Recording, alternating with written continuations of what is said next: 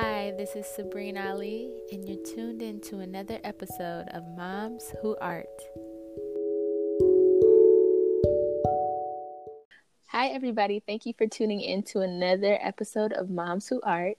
I have with me today a woman by the name of Ajaya Divine. So, yay! Thank you for being here. Thank you for having me. Of course. I'm Ajaya. Okay. I'm a former school counselor. Of course, I'm a mother of a 4-year-old little boy, very high energy. I'm a writer. I've done kind of like I guess it would be like self-help or philosophy. I've done poetry before, education, learning center, learning co-ops. I'm trying to get it all together and figure it out. Yeah, definitely. So I want to talk about the book first, which is a huge accomplishment. Congratulations. Thank you. Yeah. So what made you want to write a book? Well, honestly, I was inspired to write something by actually a man that I was dating. He was like, you should write some of all these thoughts. He met me through Twitter. He was like, you need to put these thoughts in some kind of book form. So that was like the first time anybody had like said you should do it. And then I started a few and it was like, I don't like where these are going. And then I actually had my son and I had him at home. I had a water birth. And like, after that, it was like, I have things that I need to share, like that I want to say, like I had a new perspective on life. And it was like, okay, it's time now. So like, that was probably my biggest inspiration.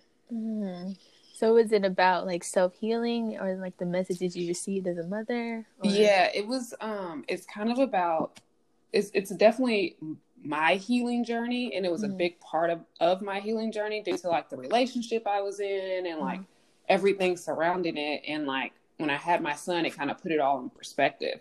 So then I created the book to kind of walk the reader through their own journey, through like sharing my experience. So it's like, and it kind of goes in order, like, there's like how to love yourself and then how to allow yourself to be loved and then how to hold on to that and like deprogramming and then like building like your village and how in motherhood and men in relationships. And it kind of just takes you through, like break it all the way back down to like, what is love? How do you love yourself? Okay. Somebody to love you. Yeah. Okay. Now, how do you not get lost in that? You know what I mean? Like and it's really about you figuring out, because there's a lot of questions and a lot of like open-ended in there where like you might read 4 or 5 paragraphs and it's like, okay, no, go think about this. Like, don't just run through the book. Like, what do you actually think and feel? And what do you actually want? Because no one tells us to think about these things. No one tells us to like slow down and really examine what we want and what we're doing, and like how much of that comes from society and how much of that actually comes from how you really feel and what you really value. And I realized that most of the stuff that I was kind of valuing, it wasn't coming from me. It was just like what I thought I was supposed to do as a woman or as a mother or as a whatever girlfriend or daughter or whoever. So it's like peel all that back and actually get to like, what do you want and who are you? Yeah. And what does loving yourself look like to you?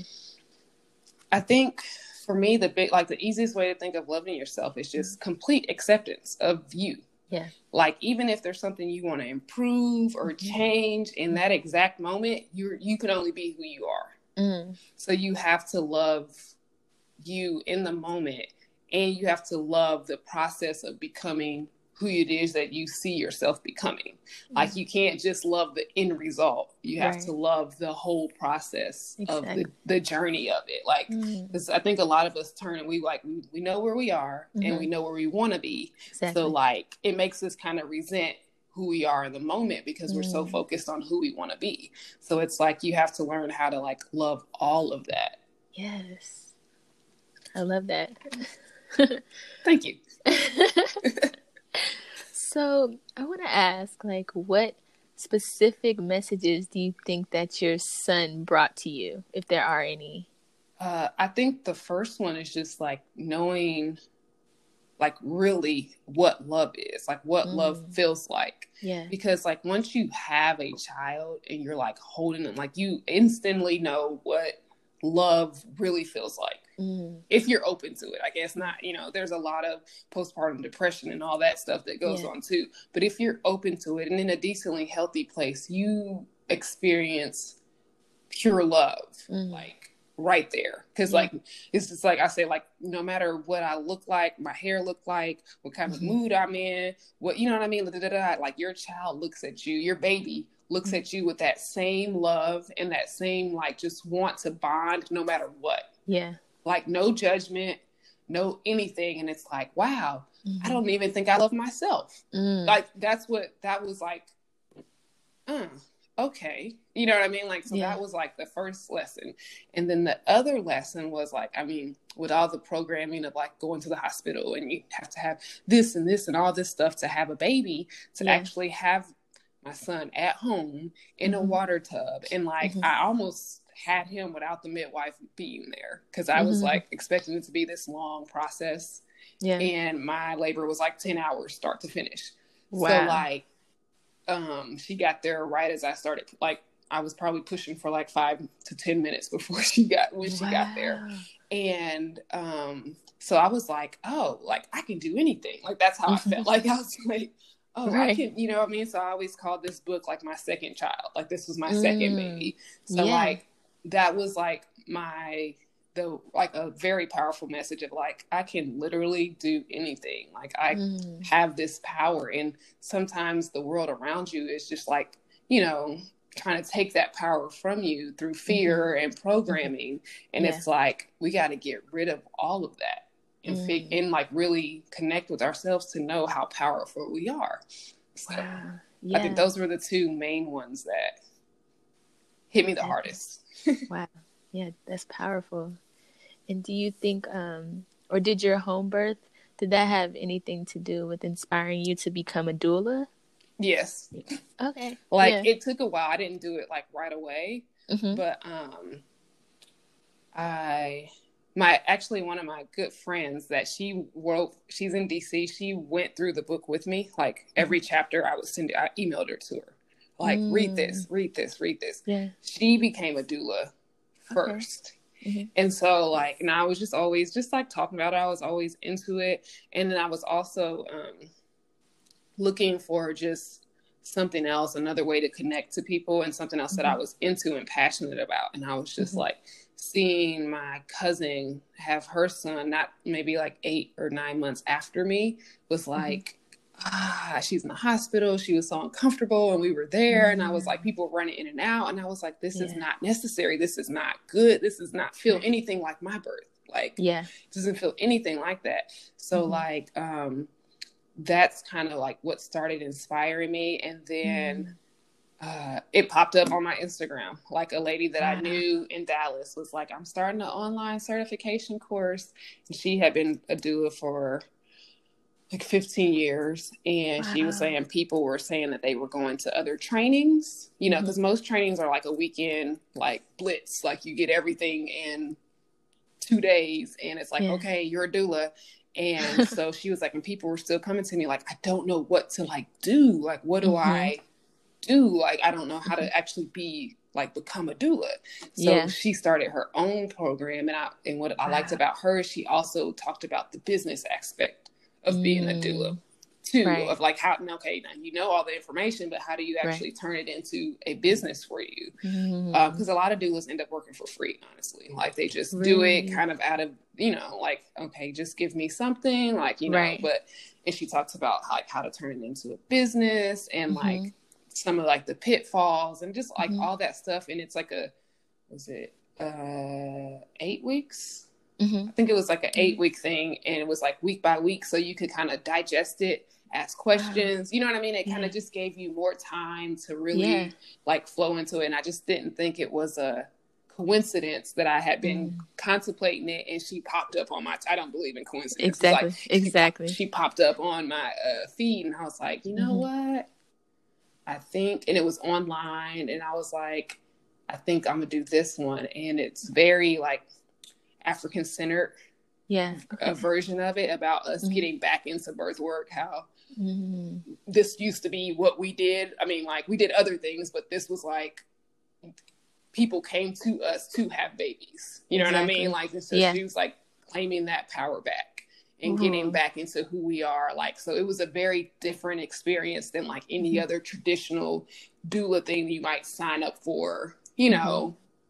If you just Google it, like, how do I become a doula? There's going to be a couple, there's going to be a couple that pop up, and they're all great in like preparing you for the information, but to come at it from like an African centered perspective and that historical thing and giving you the confidence of like, this is who we are. We've always been birth workers. We've always been in this. So that was, it kind of restores that connection. Yeah. And so what is your mission as a doula? Like, what do you hope to bring to mothers in the birth? Okay, well, the simple part is just like getting women to believe that they have the power to do this, because if you look at how we've been programmed, if you look at any birth that's been on TV or the TV shows, it's just like this painful, oh my God, and like, you know, crazy out of control thing, and you're just like, give me medicine, I need you know, that's like how they program you. So that just the basic that you don't need that, like your body is going to do it on its own. Like, literally a woman in a coma had a baby. You know what I mean? Like your body is going to do it. You can only get in the way. Like your thoughts, your fears, everything, that's only stuff that gets in the way. And of course, doctors and the medical system, more things to get in the way. So that's like the base, like the very simple top of it. But then like deeper for me, I call myself the spiritual doula. Is that saying that pregnancy and birth is like a spiritual journey. And like it's going to bring out all of your childhood stuff. It's going to bring out all of your fears. Cause I mean, besides like all the hormones rushing through, you know what I mean? Like like anything you haven't dealt with is like all going to be pushed up. And if you don't go through it and like sift through it and really experience it and really, you know, try to figure out just yourself and you're in this new role that you're taking on and growing into it, you're gonna, I'm not gonna say you're gonna struggle, but it's gonna make motherhood harder. And you may not necessarily be better for it. It might just be another task.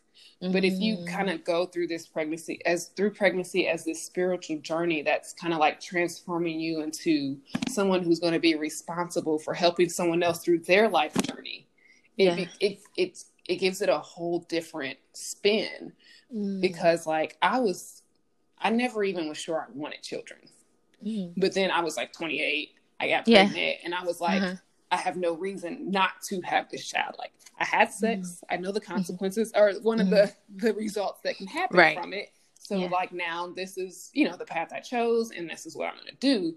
So, but I had like a lot of just stuff come up, and like a lot of feelings and a lot of emotion and a lot of like just all kind of crazy stuff, like just going through my head, and like just dealing with the relationship between the father and me at the time. Just like it was like, I need to process all of this, or it's literally going to kill me, like spiritual wise. It was like suffering. Like it was like I was like suffering because there was just so much from my childhood I had never dealt with, looking at the relationship between me and my mother, and how like I didn't want to create that again, and like just all this stuff. And I was like, okay, this is like deep. Like this is really, really, really deep. And I, you know, I have my education background is in counseling.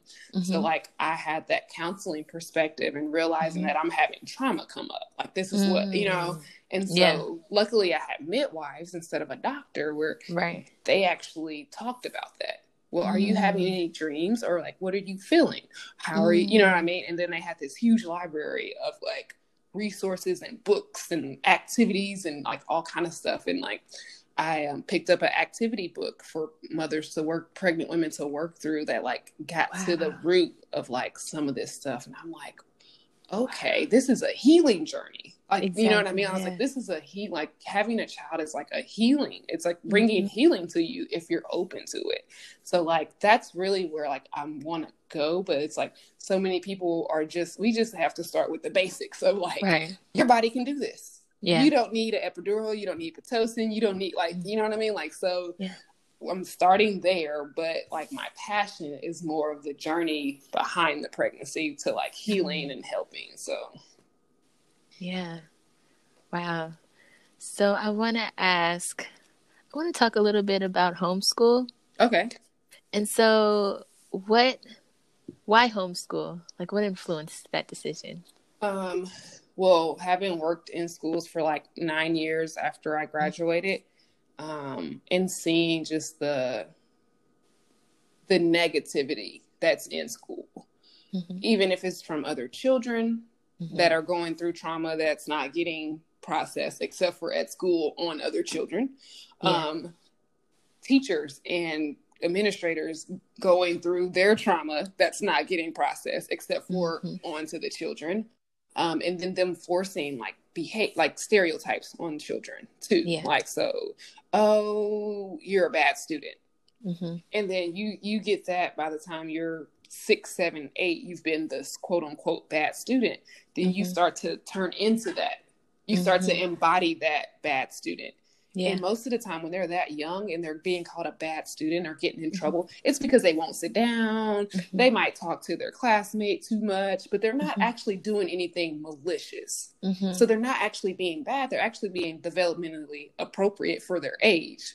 Because school, to have a 6, 7, 8-year-old sit in a seat and listen to you lecture for half a day, you know what I mean? Like, that's not developmentally appropriate. And we literally learned that in school, and then they give us this, you know, what we're actually going to do in school. And I was like, how do we get here? Like, I asked my professor, like, we learned all this stuff of like how children develop, and then we put them in a classroom, and then we're supposed to like manage them, and we're supposed to make this work. And she looked at me and she was like, and that is your task as a school counselor, to like try to like not fix it, but like deal with it and like do the best you can with it. And like, and I was just like looking at her, she was just like, had this like, she was like probably like a 70-year-old like white lady, and she just had this smile like, I know like this, it is what it is.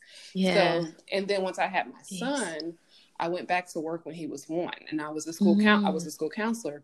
And I have these 7th graders and 8th graders coming into my office in trouble, mostly all Black male. And I was like, this is my son.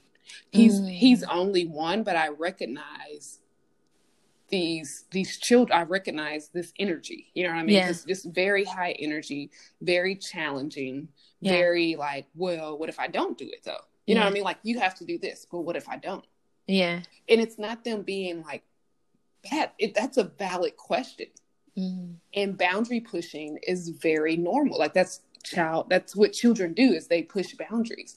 So when they start doing that in a school setting, they get labeled with IEPs, they get labeled ADHD, they get labeled like oppositional defiant, they just get all these labels, and then they're like, oh well, that's what I am, and that's why I'm doing this, instead of like being like, no, this is perfectly normal, and you can push boundaries, but you're going to have consequences. They don't get that part. They don't get that part of it. They just slap a label on them and put them in a classroom with other kids with behavior problems. And they just feed each other's behavior problems. Like, they learn from him, I learn from him and her and all this stuff. And then they do become these problems. Like, in the school setting, they become these problems. So it's like, why would you put your child in a situation where they're going to be learning negative behaviors from other children? They're going to be learning negative behaviors from other adults. They're going to be looked at a certain way, and they're going to be expected to do things that aren't developmentally appropriate for their age. And it's like, you're literally setting them up for failure, especially the Black boys, like, especially because they are the most high energy normally, like naturally the most high energy, the most boundary pushing, the most, because we always talk, you know, in like the Black conscious community, it's like, oh, these are our kings and our warriors and all this stuff. Well, they're that when they're born too. You know what I mean? Like, so putting them in the system is just like beating them, like beating. Those are the ones that usually get channeled into the school to prison pipeline. You know what I mean? Like, because they don't learn the positive part of that, being that warrior spirit, or being that challenger. They don't learn the good in it. They've only ever learned the bad about it. And so they become kind of like the criminal element in society because they've bought into like, I'm just bad and I'm supposed to, you know what I mean? Like, and so it's like, it's called the school to prison pipeline for a reason. So if you're putting your child in there, you're risking them being funneled into that pipeline. So like, why not homeschool or at least a learning co-op or something else? Yeah. You know, and it's not, I know it's not viable for everyone. You know what I mean? Like, so if you have to work every day and you can't afford to put your child, you know, if it's an extra $100 or $200 a week to be able to be in this, you know, I get that it's not, it's, you know, it's not the, you know, affordable for everyone, but at least we have to at least start supplementing and putting our children around other things that other people, other programs that'll give them another view of themselves. At least, you know what I mean? Like to give them something else. So, yeah. So how do we teach our children? Man, honestly, I like my, I actually wrote for me to conceptualize what I was trying to do. I wrote my own learning theory. So for in my conceptualization from the age of like 0 to 7, like we don't really need to teach, like actually sit down and teach them anything. The first thing is we have to model. Like you can tell a child anything, but if you're modeling the opposite, they're going to do what you do. Exactly. So like you teaching, so-called teaching, that doesn't really matter as much, especially before the age of 7, because they're not even like their brain hasn't really developed to really digest what you're saying. Right. Of course, some children are more advanced in that area than others, and there's just like a range, but in general, they're not digesting what you're saying and coming out with what you want. They are observing and modeling and like reading your energy. So, I do this and that's good. Okay, cool. Okay. I do this and that's bad. Okay, cool. You know what I mean? Okay. Like, so you're not really like saying, it's not really like a teaching. It's more of a modeling. And everything they do is learning. Like if you think about not knowing anything about being a human and experience life, everything you do is learning. Like touching a wall. You're learning what a wall feels like. You're learning what straight it. You're learning all these things from minor interactions with stuff. So like, I feel like for the most part, early in life, like adults only get in the way when you're trying to actually teach. Now, if you take on the aspect of you're more of a guide than a teacher, and you work on just trying to put things in front of them that are going to help them learn and engage in it with them as if you're learning too, now you're teaching. You know what I mean? Like now you're actually doing that. So it's like you have to be a partner on the journey more than the person that's implementing all this stuff into their brain. Yeah. You have to take the learning journey with them in order to help them learn. So it's just like a different way of going about it that I think has been more beneficial for me and my son, because he is like the extreme, like on the spectrum. Right. It's like, oh, you want me to do this? I'm gonna do the opposite just because you want me to do this, even though what you want me to do, I want to do too. But just because you said it or you want me to do it, I don't want to do it anymore. And like, okay, you know what I mean? Right. Like, and that can be a very frustrating experience for someone who thinks they're trying to teach their child something. Yeah, I know. Like, you know what I mean? Like, so and I'm just like, we can't force it. That's not learning. That's not education when you try to force somebody. That's programming. So it's like, it doesn't translate into the school system at all. Yeah. So it's like, you have to actually take that journey with your child and not try to force something into them. I think that's how you quote unquote teach. Wow. That's powerful. So I want to ask your own experience with education, because I know you have a master's. Is that right? Yes. Is that correct? Yeah. So how was your own experience going through like these different institutions? Okay. So I was always gifted. My mom, if nothing else, she pushed school and education because she didn't feel like she was very good at it and no one ever did it for her. So she was like, that's all she knew. You're going to do your work. You know what I mean? Like that. Yeah. So that was very, a very strong, one of the only like rules in my house. It was like, go to school, do well at school, stay out of trouble. If you do I feel like that, that's a generational thing too. yeah, like if you do that, the rest of it is whatever. But like, this is what you do. And so I was always gifted. So, but I started out in like the inner city, schools, but I was always in like a gifted program. So then I got, go through there. And then I move into more like a township, like, kind of more like suburban type, still public, but more, less behaviors, more opportunities, more, different stuff. Yeah. And then I moved into a private school, like a private Jesuit school at that, like one of the only co-ed ones in the country. And I got in because I played basketball. I'll just be honest about that. And I had the brains to back it up. So, and so then I moved into that, and I realized that like, there's so much more to just even though it was technically a Catholic based school, they taught, our first thing was religion class. They taught us all the religions.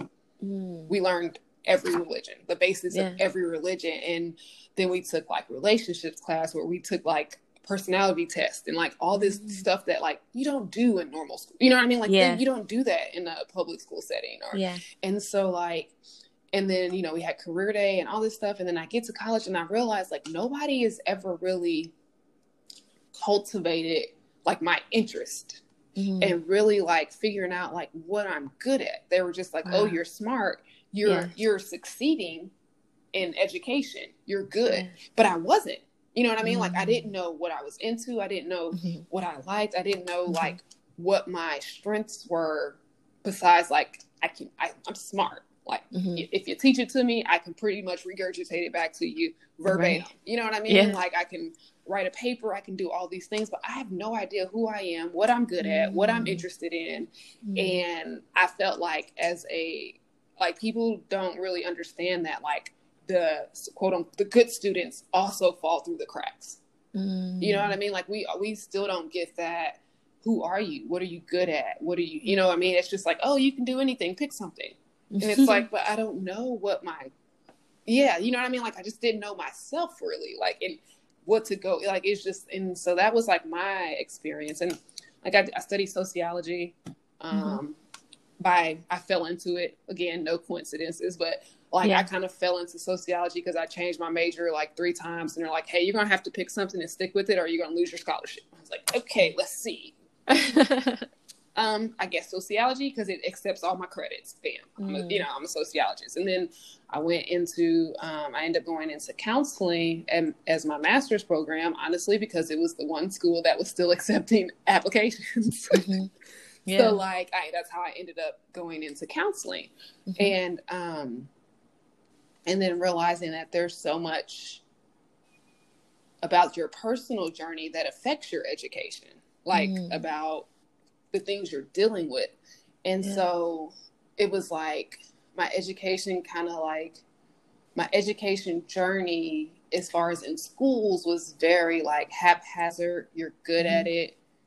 And I picked up some things, but then I always say like my real education didn't start till like I finished school and I went and played basketball overseas. And I just had a lot of free time. And my son's father actually, this is before, he sent me like 3 videos. And one was like Bobby Hemmett, Taj Tariq Bey, and I forget the other guy's name. But he was like another Moorish-based kind of deal. And it was like opened up my eyes to like a whole new type of education where it was like self-directed and self-led. And I like devoured everything, you know what I mean? And really got to start thinking, well, what do I think? And like, this is also a possibility for history, you know what I mean? And this is another perspective and like all this stuff. And I was like, at that point, I felt like I was truly being educated. Like I was truly learning. And that's where I was like, okay, school is not education. That's what gave me that thing. I was like, school's not education. They were just training me to be able to get a job, really. Yeah. Because I didn't know anything about myself, really about the world, you know what I mean? Besides like basic US history or whatever. Yeah. But like, I didn't know like anything. Yeah. And then I was in a completely different culture, in Europe, learning about the history of Europe and European colonization was just blowing my mind, being there surrounded in the belly of the beast, kind of like learning about it, but also seeing how they pretty much did the same things that we did. Like get up, go to work, have a family, cook, clean, blah, blah, blah. But they were so much happier and so much less stressed. And I was like, what is it about this that's different? And we lived, our apartment was across the street from a school. And I swear they were outside all the time. Wow. And then one of my teammates, she was 17. She spoke 5 languages. And I was just like, and she graduated at 16. And I was like, how do we have the same days, the same thing, and all this stuff? And we graduate and we have nowhere near like the confidence, the skill, the anything that they have here. You know what I mean? Like, and it was like, okay, now we're getting into culture and like what school can actually really do. And they were such like a more free culture. Like half the children called adults by their first name. You know what I mean? Like, but they had more respect for adults than people saying, yes, ma'am, no, sir. Just out of like, whatever. Yes, ma'am. You know, like, and it was just like this, like another part of my education, just like, what's the difference? You know what I mean? Like, so. And then the other part that kind of also drove me here is like, even though I never got in trouble in school, I always hung around the children who got in trouble.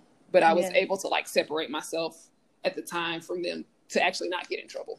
I'm like, I'm with you. Y'all gonna get in trouble. I'm going back. Y'all got in trouble. You know what I mean? Right. Like, so it was like, I also had that like boundary pushing, and I always identified more with the children who got in trouble. But I knew if I got in trouble when I got home, it was going to be some real consequences that I wasn't trying to deal with. So like, that was like my whole education journey. And I feel like the majority of it happened outside of school. So like, that is really what kind of pushed me and motivated me on like this other path. And I mean, once I had my son, I was like, oh no, I'm not putting him in here. Like, we got to figure out something else. Like, so. Exactly. Wow. And so I know you work with, as a doula, so you're working with babies and, you educate children. So what is it about children that makes them so special? Because they just have the potential to be everything, like literally everything. And they are like our gifts, you know what I mean? Like they are what remind us of like why we really came here, like on a spiritual level, like what's really important and what you know what I mean, and like relationship and like, and they're just so unjaded that it feels good to work around them. You know what I mean? Like it just feels good to be around children, especially when they're able to be free. Like it doesn't feel good to be around children in the school setting sometimes. Like it's stressful, and like right now I'm back in the school setting. I'm helping teach martial arts in place of gym at a school, kind of like as it's like an experimental thing that is going wonderful. But it's just so now I'm back in the school setting, but like from a different angle and seeing like the same stuff though, and but even with that, there's the days where even for teachers, like the children are still like, they give you life still, even though you like, it's a headache trying to manage 20 kids and teach them something that's like whatever, but there's still the times where they like literally will give you life, and then you'll see them learn something and you'll see them grow, and it's just like magical, you know what I mean? And they look at stuff as it's magical, and it's just like it like keeps you young, like mentally and spiritually and like all that stuff. It just keeps you young. And it's like, I mean, adults can be so depressing, like like I can't, and I have a very light spirit, and I find like when I'm surrounded by like adults all the time, it just gets so heavy. And I turn into like this inward person that just wants to be by myself. You know what I mean? But if you put me with children, I'm like a big old kid. Like, I'm just like, what are we doing? You know what I mean? Like, it's just like the freedom to be able to like be a child with the child. Like, Mm. so, and they're literally going to build the future. Like, Yeah, when they're 30 and 40, they're going to be where I am. You know what I mean? Yeah. Like, so why wouldn't you put so much of your energy into them if you are really trying to create a better world? You know what I mean? Yeah. Like, because they're going to be the ones creating it. So, like, so that's why children, you know. Yeah. So that actually brings me to my last question. I want to know what your inner child is like. Oh, goodness.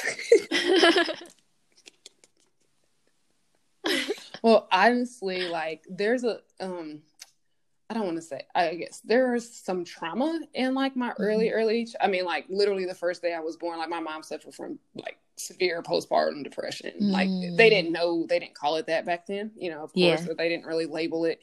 But now that I like heard stories and all this stuff, like I realized like my inner child was like, damn, I don't know, hurt like almost immediately. Cause like my mom, when I was born, like she didn't hold me. She didn't want me. You know what I mean? Like, and part of it was like, she really wanted a boy. She had a girl. She really wanted a boy. My father already had 2 girls. So it was like this whole mental thing with her too. And so it was like from birth, I don't really remember it, but everything is subconscious. Like from birth to be like rejected by the one person who's supposed to love you, you know what I mean? And like hold you and do all that stuff. Like, so when I had my son and it framed that for me to realize how traumatizing that was for me as a baby. You know what I mean? Like, cause I was like, I can't imagine like my son, he was wrapped on most of the first 3 months of his life. Like he just wrapped on my body. Everywhere I go, you go. Like I'm talking to you. You know what I mean? Like we're doing it, and like I'm like imagining me. Like my mom, she didn't even name me for 2 weeks. Like she's like, I just called you diaper bag. Like God, like, and she says it. It's so weird because she says it so nonchalantly that she doesn't even realize the damage of it. You know what I mean? Like so. So there's just that, and then there's just other events. Like you know, I was molested pretty young. Well. Again, something I don't remember. And as a like kind of being into like you believe in like in spirituality and messages and you know signs and stuff. I actually had a woman that a friend of a friend who actually through the Christian perspective came and was like, I had a vision. Like she had a near-death experience and was pretty much psychic after like had all kind of she could just read stuff about people and like it was crazy. And she was like, I've sent a message and I don't know how to say this or share this or whatever, but and like she was like around the age of 2 and she's never been to Indiana, like never, and I didn't know her. She like described my house that we lived in when my parents were married, like and like the way the stairs came up and like like she was just like, and you know, and this man, he's like, it only happened once. And like, so I'm like, well, what did I do? And she was like, you just pretended to be asleep the whole time. And that is something that I will still do.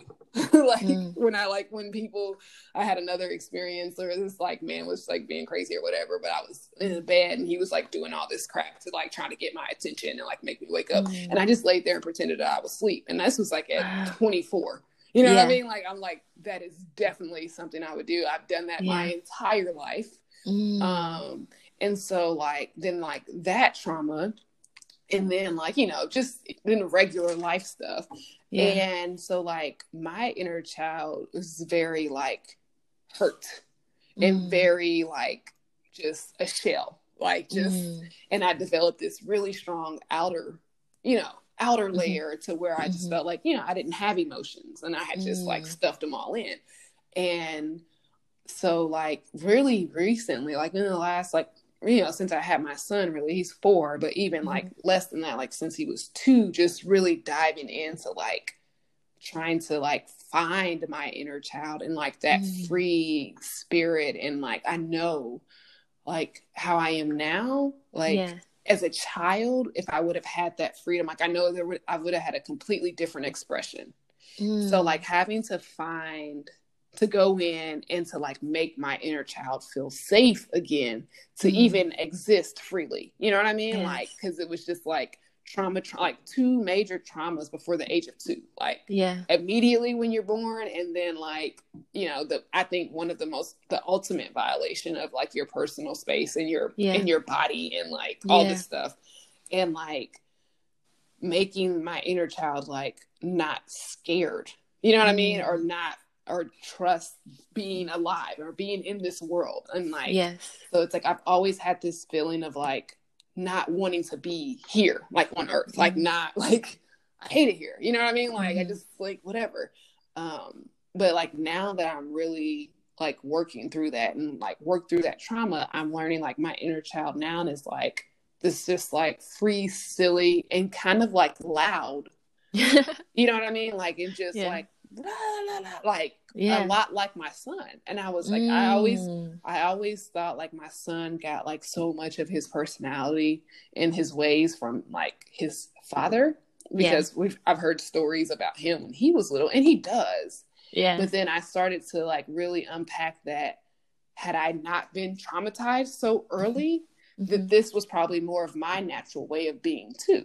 Wow. You know what I mean? Like, but because of that, such an early trauma, I just became a shell of myself, and I just wanted to hide. Like, if no one sees me, no one can hurt me. You know what I mean? Like, I can't be rejected if I just kind of blend in the background, you know, like, so like, but now I'm seeing like my inner child is really just like this little rebel, loud, challenging, like, like that's me, and that would have been me, and that's why I always identified with those children too, like secretly, because I was you know, the child that always got to talk like, we just don't understand why you're even hanging with these children, like why, how are you even involved, you know what I mean? Like, that was the talk I used to get all the time, like, why are you hanging out with, you know, da, da, da, da, da. And so like realizing that my inner child is like this big like show, really, you know what I mean, like this like, you know, and like embracing that as an adult and trying to like let that out and still feel safe, you know what I mean? Like, because I still have that, like, sometimes when I do just want to be like big and out there or whatever, I think about like the judgment, or I think about like what could happen when I'm drawing attention to myself, like that nervousness and all that comes back, and to be able to just keep pushing that back and like letting my inner child know like you're protected, like be you, it's okay. And it's like, you are your son, like you are a lot more like your son than you know, because you never really got to express it freely. Wow. And people tell me that all the time, like, I'll be out in public and my son is just like, like, you know, everywhere and just whatever. And people love him. Like, he's just like so charming and people love him. And I'm just like, oh my God, like, where does he get this from? And like, people are like, it's like they see it, because when I'm comfortable with certain people, I take on this spirit. But when I'm not comfortable, I have this very reserved spirit, and they're like, that's you. Like, that's literally you. And I was so in denial about that for like the first like 3 years of his life. I was like, that is not me. Yeah. And now I'm realizing like that is so me. Yeah. I just think that's beautiful that you not only recognize that, but are trying to nurture that in your son, like nurture that spirit so that he, you know, doesn't have to experience the same things or experience that repression that we often force on children. Yes. So yeah, I just think you're just doing amazing. Thank you. You're welcome. And so I think that's all the questions that I. Is there anything else that you want to say or do you want to promote? As far as, I mean, I think my overall message is just for people to like embrace themselves, like the good, the bad, the ugly. It's all made you who you are, and you get to be who you want to be every moment. Like, if you don't want to be who you were yesterday, don't. You know what I mean? Like, you can be whatever and whoever and embody whatever you want to embody every day, every second. Even if yesterday you were somebody, an hour ago you were somebody, like you literally can embody whatever you want in any second. Like you don't have to wait or beat yourself up over who you were or what you have done in the past or anything. Like you can be a completely different person right now. Like, you know, so I think that sense of empowerment and that sense of freedom is like something I definitely want people to feel. And then as far as promoting, everything is on my website, www.ajayadivine.com. And so I got my book. You can keep up with the Learning Center. Our youth group is called the Dragonflies right now. So it'll be the Dragonfly Learning Co-op and eventually the Dragonfly Learning Center.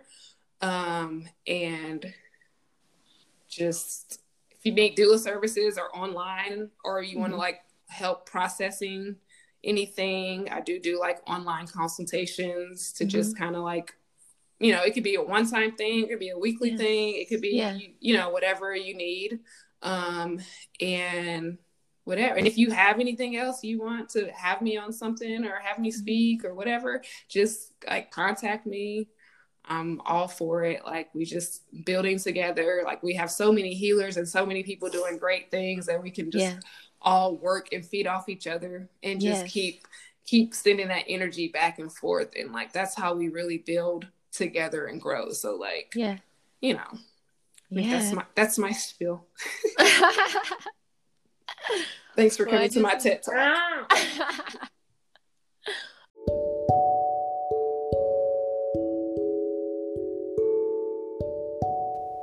So that was another episode of Moms Who Art. I want to thank everybody for tuning in. I want to thank my special guest, Ajaya Divine.